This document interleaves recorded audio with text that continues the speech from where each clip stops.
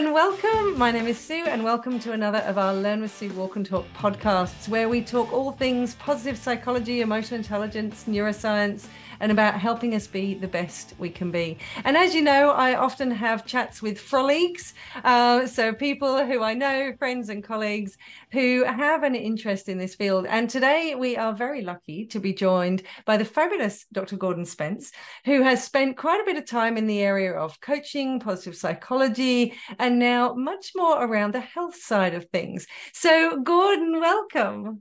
Thank you, Sue. Good to see you. It's good to see you too. And thank you for joining us, because even if people haven't heard of your work, you've had a sort of interesting trajectory. And I'm a firm believer, mine's been probably a bit more weird than yours has, that everything that we learn along the way and the direction we take helps feed where we are today. So when you think about your journey, for those who don't know you and your work, where has your journey taken you in this space? Okay, so just a very kind of potted summary of my journey to date. So I didn't go to university straight out of school. I drifted into a career in retail banking and international trade for about a dozen years until I realised that wasn't for me. And I took myself off to uni at the age of 31 to do a psych degree. That then led to a move into coaching psychology. And as you know, I ended up at Sydney University, did the master's and PhD there. And then I've spent the best part of the last 20 years working coaching psychology, lecturing, researching, writing, and doing a lot of work within organizations and helping leaders and employees to develop and become the best version of themselves that they can be, particularly in regards to what they do as part of their career. So I was engaged in that and doing lots of different things for about 20 years. But what I found, Sue, was that about 7 or 8 years ago, I've always had this interest. I always had this interest in human movement, exercise science. And before I did my psych degree, I almost did a human movement degree, but I didn't. And I don't necessarily regret that. But my point is that it was a niche that still needed to be scratched. And so about 7 or 8 years ago, I started running again at the age of 48 because I had a goal. I wanted to run another marathon before I turned 50. And as I started to engage with that and started to set some goals and push those distances out a little bit more, I was experiencing a really interesting thing that was happening not only from a physical standpoint as I was starting to develop my running, but then also the mental journey and the mental challenges and the things that I was experiencing as I was doing it. And so my point is that it really fired up this interest that I had in human movement exercise science. And so I decided to take myself back to school. I know, I love that. You went back to school. To do a Bachelor of Exercise and Sports Science at the tender age of 51. And it was a wonderful experience. I used to go into lectures and come out with my head like popcorn because of all the stuff that I was learning. And so I was able to put some understanding in behind the experiences I was having at the time as I was becoming more physically active myself.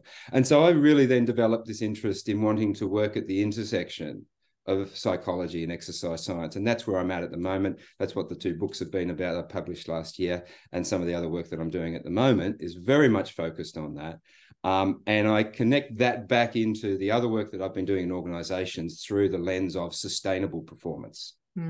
Right? Yeah. The physical activity, I think, is a really, really important part of being able to manage our energy in such a way that we're able to sustain performance in ways that are pleasing to us and others.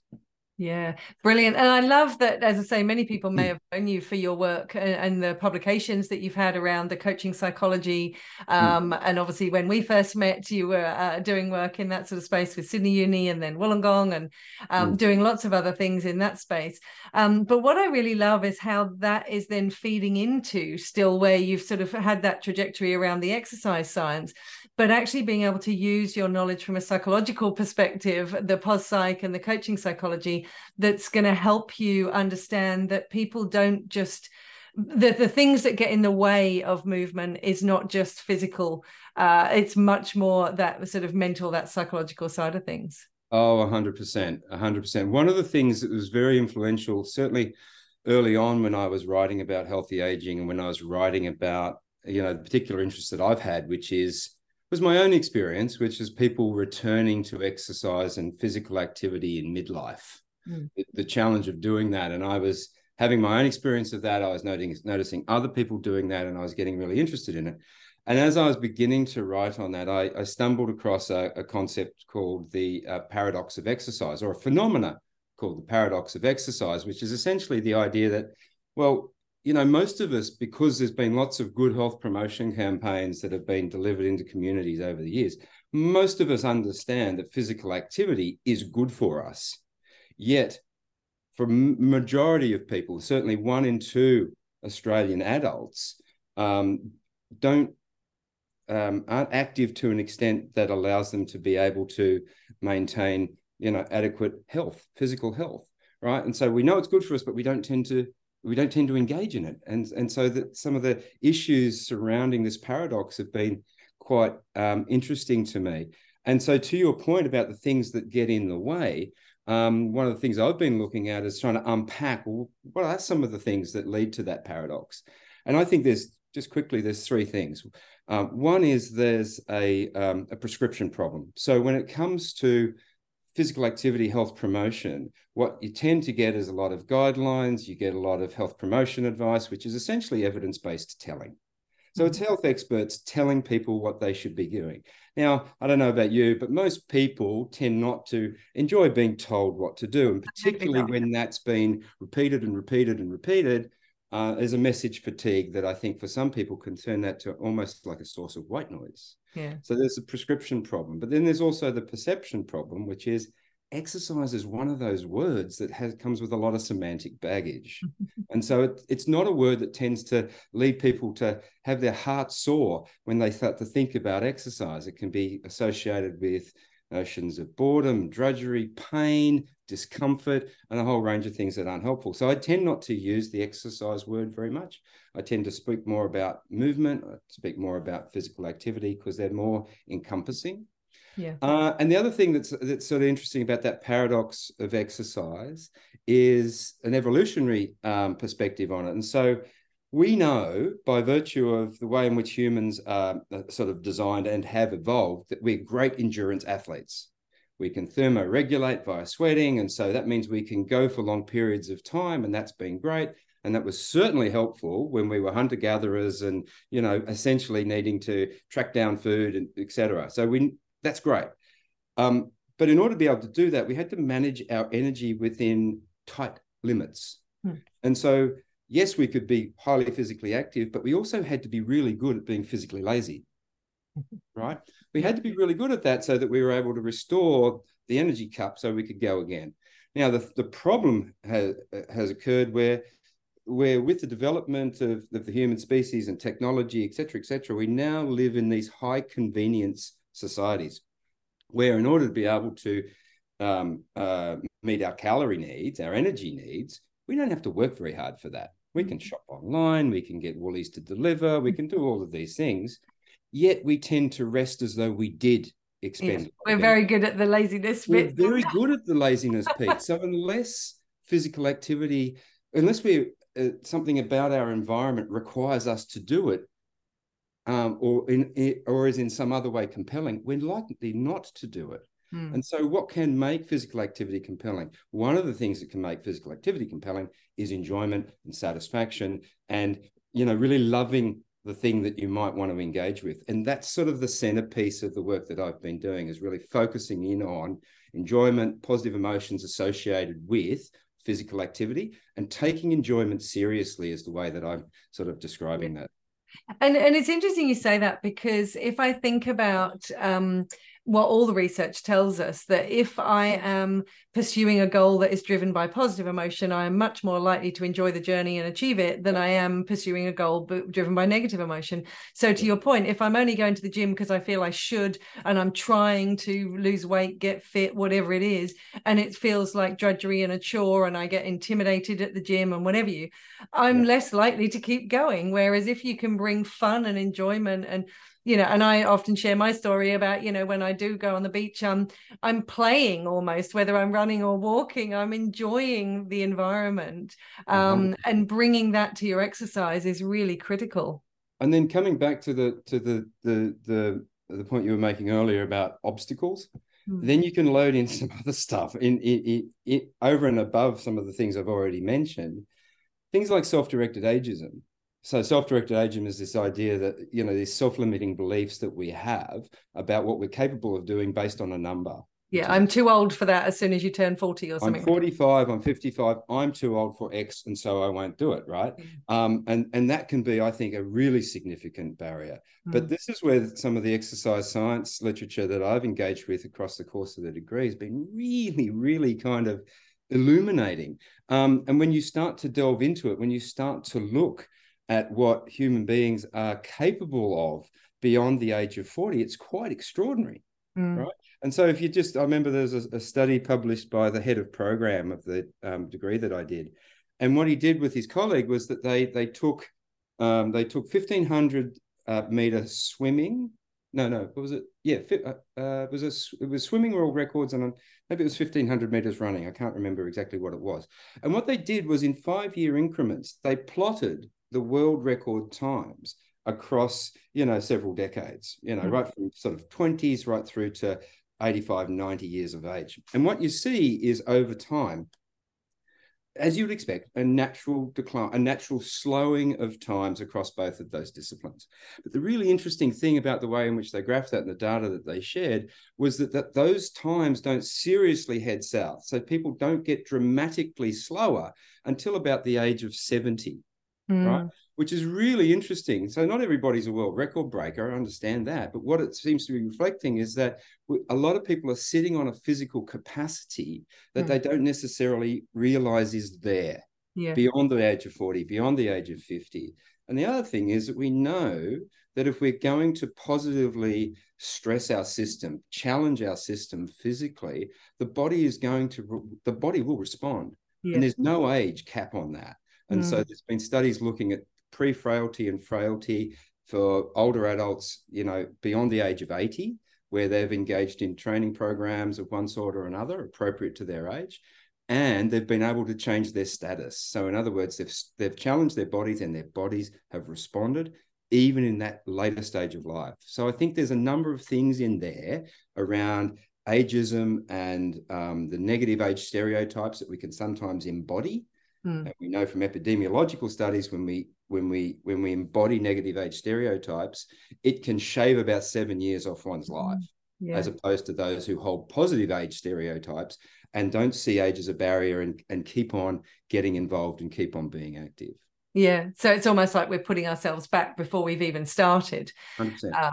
Absolutely. What I think is interesting, if we just come back to that physical element, I know the workshop that you did at the World Congress of Positive Psychology in Vancouver, you showed a slice of through someone's thigh, if you like, of the muscle. And it just links to what you just said about that we sometimes assume we're degenerating faster than we actually, our physical bodies are degenerating. Our mind gives up first. Can you share a little bit about that? Because I think it's a really powerful incentive. Yeah, there's a number of MRI studies that have been done that have looked at cross sections of. Yeah, they didn't cut people's legs. Sorry, No, they did not. No, they were MRI scans that looked at muscle mass and bone size and levels of adipose tissue, and they're really quite striking images, and not difficult to find if people want to sort of try to dial them up somehow on a search engine. And essentially what it shows is a really stark contrast between an active 40-year-old triathlete in one case, where you can see that there's good muscle mass, there's good bone size, and minimal kind of adipose tissue, and then contrasting that, so physically active 40-year-old with a physically inactive 70-year-old and a physically active 70-year-old. And what you see by looking at those two different images of the two older adults is the amount of muscle wastage, the bone size decreases, the increase of fat tissue is striking. But what's more striking is the lack of difference between the 40-year-old and the 70-year-old. And so the message from studies like that is that if you use it, you keep it. Yeah. You know, this physical strength, this bone density, all those physical characteristics that allow us to be strong and be able to engage in functional movement was really important in later stages of life. Like, for instance, just simply being able to squat. Is one of the things that can make the difference between you being able to live independently and needing to, be assisted with your living or even losing your independence. Yeah. So some of those MRI studies and some of that work that's been done in exercise science, I think has a really important story to tell around, some people say use it and lose it. I like to say use it and keep it, because it's there. And if we decide to make decisions that allow us to use those capacities, then we will retain it. And from a healthy aging perspective, what are we doing? We're increasing our health span. We're allowing ourselves to be able to continue to enjoy more of life for longer. Yeah. And I think that's the important thing that I know you talk about. It's not lifespan, it's health span, because I don't know about you, that whatever age I die, which at some point will happen, I want to be healthy as long as possible. I don't want to live as long as possible. I want to be healthy as long as possible. Yeah.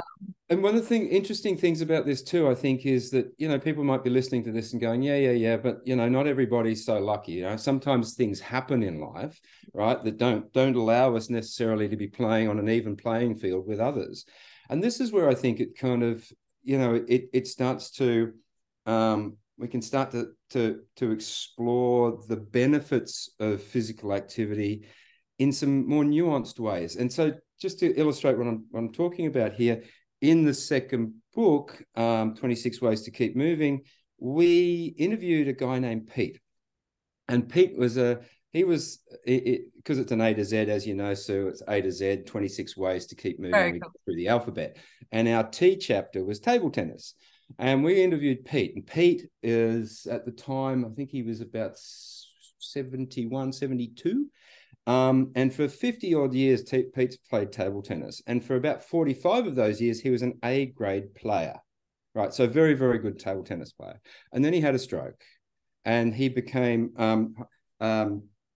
paralyzed down one side. So on his right side, hemiplegic, and he was a right-sided player. And so he had 2 years of painstaking kind of rehabilitation. And then he got sick of just sitting around watching people play the sport that he loved to play.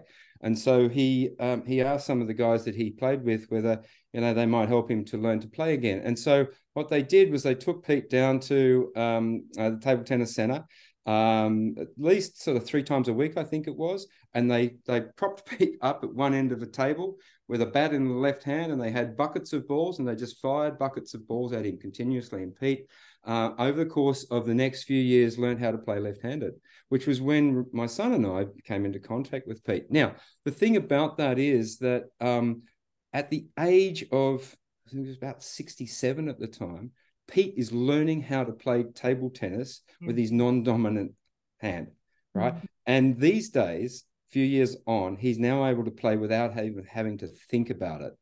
He still has mobility issues, but there are a number of things about his physical state that are vastly better now than they would have been if he hadn't engaged in this sport that he enjoys so much. And so people will tell you that table tennis saved his life. Yeah. Right? And there's a number of things about it that have been particularly important. And one of those things has been the social connection and his continued engagement with that particular community, which is just gold for him. So I think there's lots of different ways that physical activity can continue to be a part of our life, even if certain things have happened to maybe limit our options. That doesn't mean that the options don't exist. Yeah. And it's interesting, Gordon, I'd love your thoughts on this, because I know you wrote about this in your first book as well, that perception problem that you just mentioned about our mindset. And I shared this with you when I had a moment of insight that at school, I never wanted to do exercise. I did everything I could to get out of any form of sport. Mm. And it was only more recently that I recognized that competitive is my number one weakness on any strengths tool that I ever do. Yep. And everything that I did at school from a sport perspective always had competition. Now it might be different now, but for me growing up at school, there was always a competitive element. You're always trying to be encouraged to win, and I never wanted to do that. So I kind of didn't do exercise. Yep. One of the things, to your point, that I love is when I talk about from a neuroscience perspective, I talk about your brain needs you to move. It's not necessarily about exercise, it's about movement. So how do we deal with some of those psychological things that are getting in our way that can pull us towards moving again, whether it's fear of pain or like mine of realizing that actually this is not helping, you know, when I'm doing anything competitive? How do we get past some of those psychological barriers? Well, I think one of the first things we need to do is acknowledge where those barriers might come from. And so like a lot of things, I think with increasing awareness and insight as to where those barriers have come from, we potentially can open up new ways of approaching situations that we might not have been disinclined to lean into. And so your example, I think, of your past experience, I think is a really important point that you're making, right?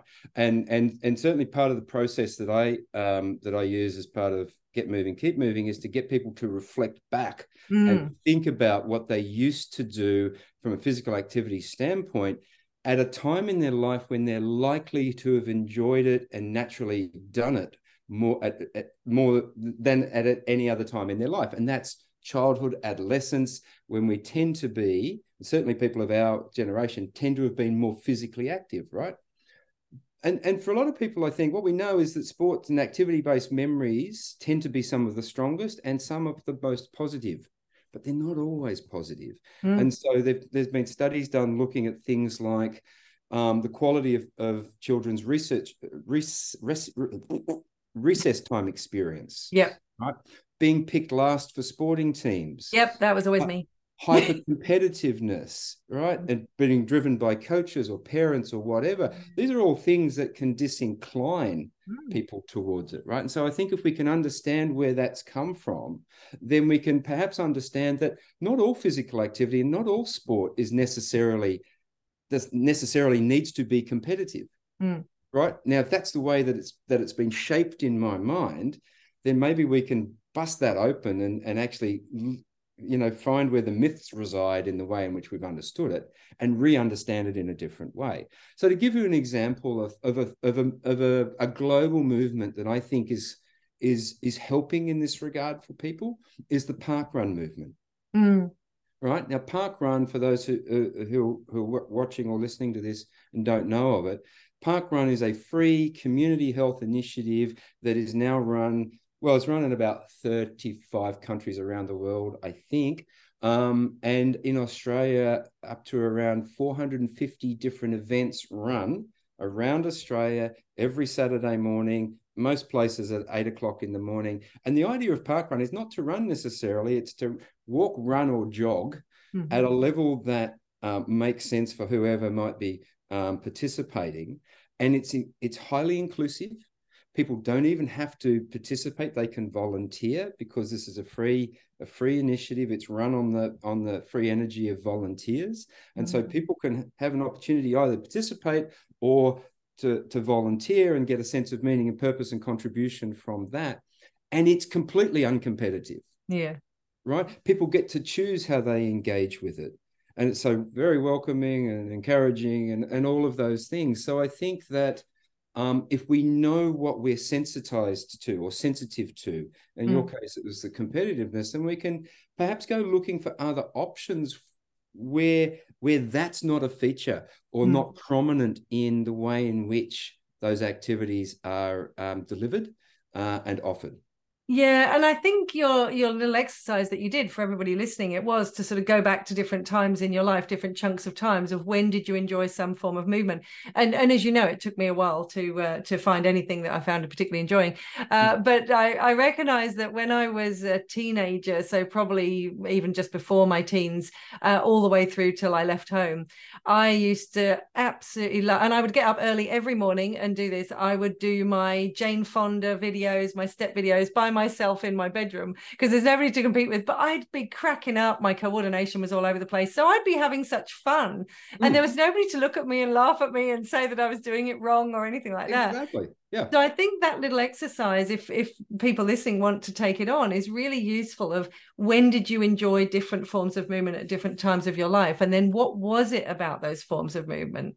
So thank you for introducing that exercise. It's a good one. Yeah, no problem. And I think this is the other thing that's worth just recognizing is that we are designed in a way that we work best when we are using our physical capacities.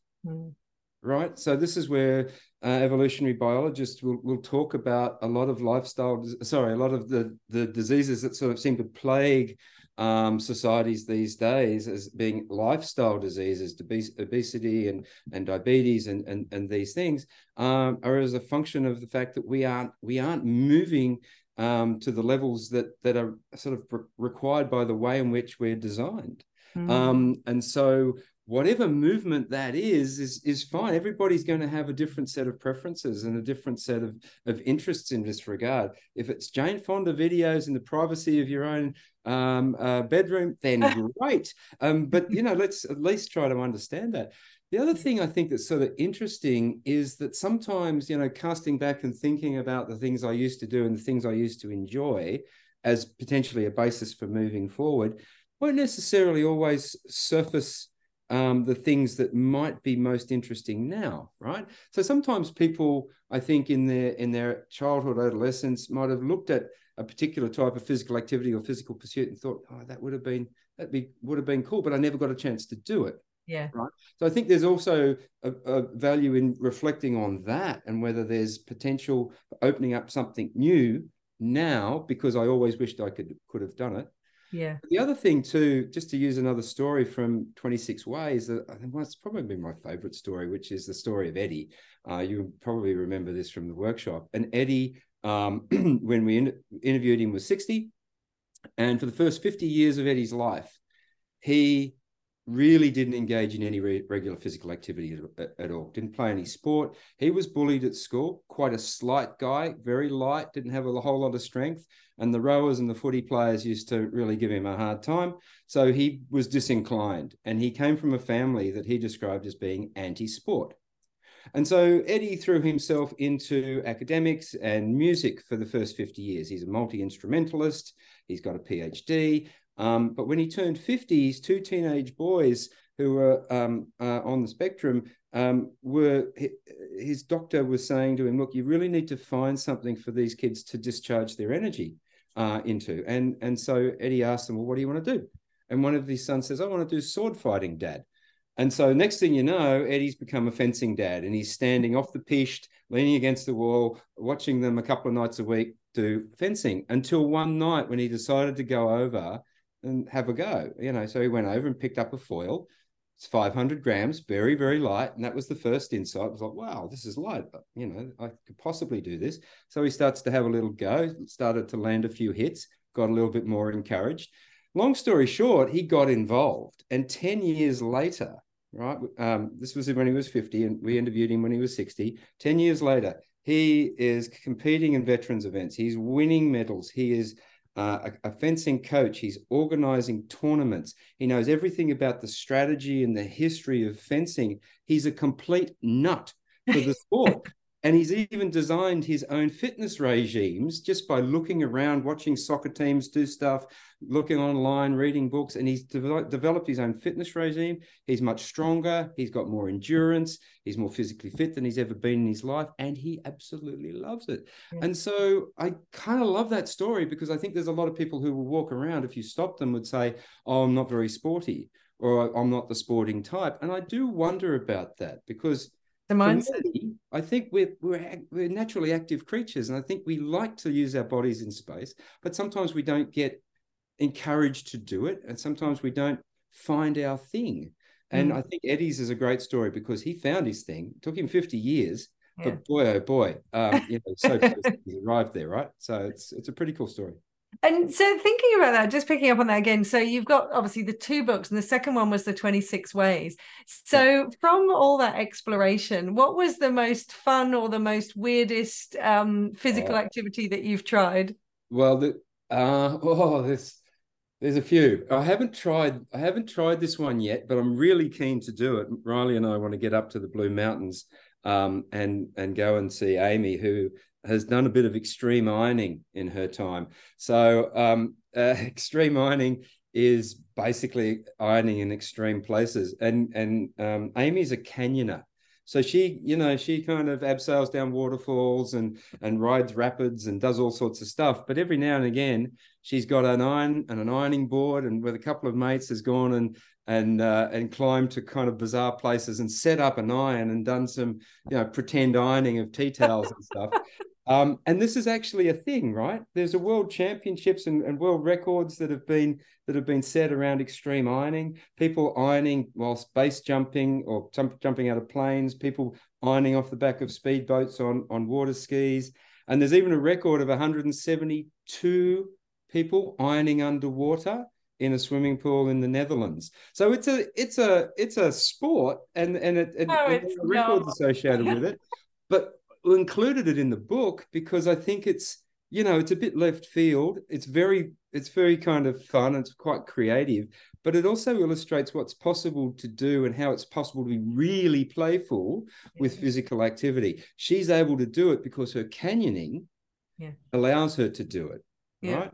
And that, I guess, also sort of leads on to the other wacky one that we included in 26 Ways was bog snorkeling. And bog snorkeling only really happens in Wales, although it did happen in Australia for a short time, where you get into a 55-metre trench that's dug in a peat bog, which fills up with bog water and everything that lives in the bog, like small eels and other things. And you put a snorkel, flippers, and mask on, and you try and kick your way down this trench, do 2 lengths, and whoever does the quickest time wins. We interviewed for that chapter, we interviewed Neil, who's a cyclist. So he's got great thighs, really strong lower body. And he went along to this thing just as a bit of a laugh, walked off the bog at the end of the day, a world champion. And now he's a 4-time world champion and holds the world record for bog snorkeling. And again, another example of just how you can be playful with it and how his cycling was an enabler for that in a really kind of fun way. I love it. I love it. Now, my last question to you is, I know obviously physical activity is really important to you from a well-being perspective. But if we think of the holistic area of sort of positive psychology, what else do you do for your well-being? What else do I do for I like to drink a lot of water. Actually, that might sound like a fairly obvious thing to say, but I got a kidney stone about 10 years ago. And one of the reasons was I wasn't drinking enough water. So that I try and attend to some of the little things, the sort of quite basic things, and make sure that that I'm doing that. So definitely paying attention to nutrition, paying attention to hydration are two that are pretty critically important, particularly from a performance perspective. So I think one of the interesting things about hydration particularly is that we know that as people get older, their ability to detect thirst sensations decreases, which I think is kind of interesting, because I think there's probably a lot of mildly dehydrated people walking around. And when we become dehydrated, as you would know, we start to feel sluggish. We can start to feel kind of headachy and just off. So that's one thing that I definitely do. Well, I guess, do you want me to talk about things other than physical activity? Because my favorite thing, Sue, is to get up into the forest and do some trail running. That's kind of my main thing that I love to do. So I get a lot out of that from a physical standpoint, but also from a mental standpoint. So I find I solve lots of problems and get quite creative when I have time alone out there in nature. So that's a pillar for me. But other things, I love to do stuff with my kids. So I try to. One of the reasons I got back into running at 48 and really got focused on it was I wanted to make sure that as the kids got older, and Riley's now 16 and Ella's 14, that I was able to kind of keep up with them and be able to engage with things that they are doing and open up interesting possibilities for us. And that's worked, I think. So I'm not sure if you know this, but about 4 years ago, Ella and I contacted her You remember this story? The dancing. Yeah. We contacted the studio owner, and I said to Ella, would you like to do a dance with me? And so we contacted the studio owner and said, look, I've got this idea for a dance. I know what song it is. I've got a bit of a storyline. Would you be willing to give us a little bit of studio time and one of the teachers to help us choreograph a dance? And so we did. Spent 3 months learning this thing to Queen's "Don't Stop Me Now," and we performed it at 2 Stedfords. And I've even got a trophy here somewhere, Sue. And that was 4 years ago. Ella was 10, and I'm so pleased we did it. It was a whole heap of fun and a lifelong memory that I'll always cherish. As has been writing the books with Riley. So I guess, trying to find ways that I could stay, really connected with my kids as they growed up and were growing up, and trying to engage with their interests in ways that could be enjoyable for both of us is something that's been enormously satisfying. Yeah. I love it. I love it. Thank you so much, because you brought together some of the things in pos psych that we know is one of the most important to well-being, which is human connection. So so important for us. Thank you so much, Gordon. I know there's so much more we can talk about, and we are going to get to talk at Happiness and Its Causes in the not too distant future, where we get to work together again. So thank you for joining us. Thank you everybody for listening, and I hope maybe Gordon's inspired you to increase movement in your life. Thanks, Gordon. Thank you, Sue. It's been a pleasure. And if you would like to listen to more, please stay connected to us on our Learn with Sue Walk and Talk podcast. And if you want to join us for some of our live member sessions with Expert in Conversations or other live events, then please consider becoming a member of our Learn with Sue portal, learnwithsue.com.au. Otherwise, I'll see you back here again next week. Thanks, everyone.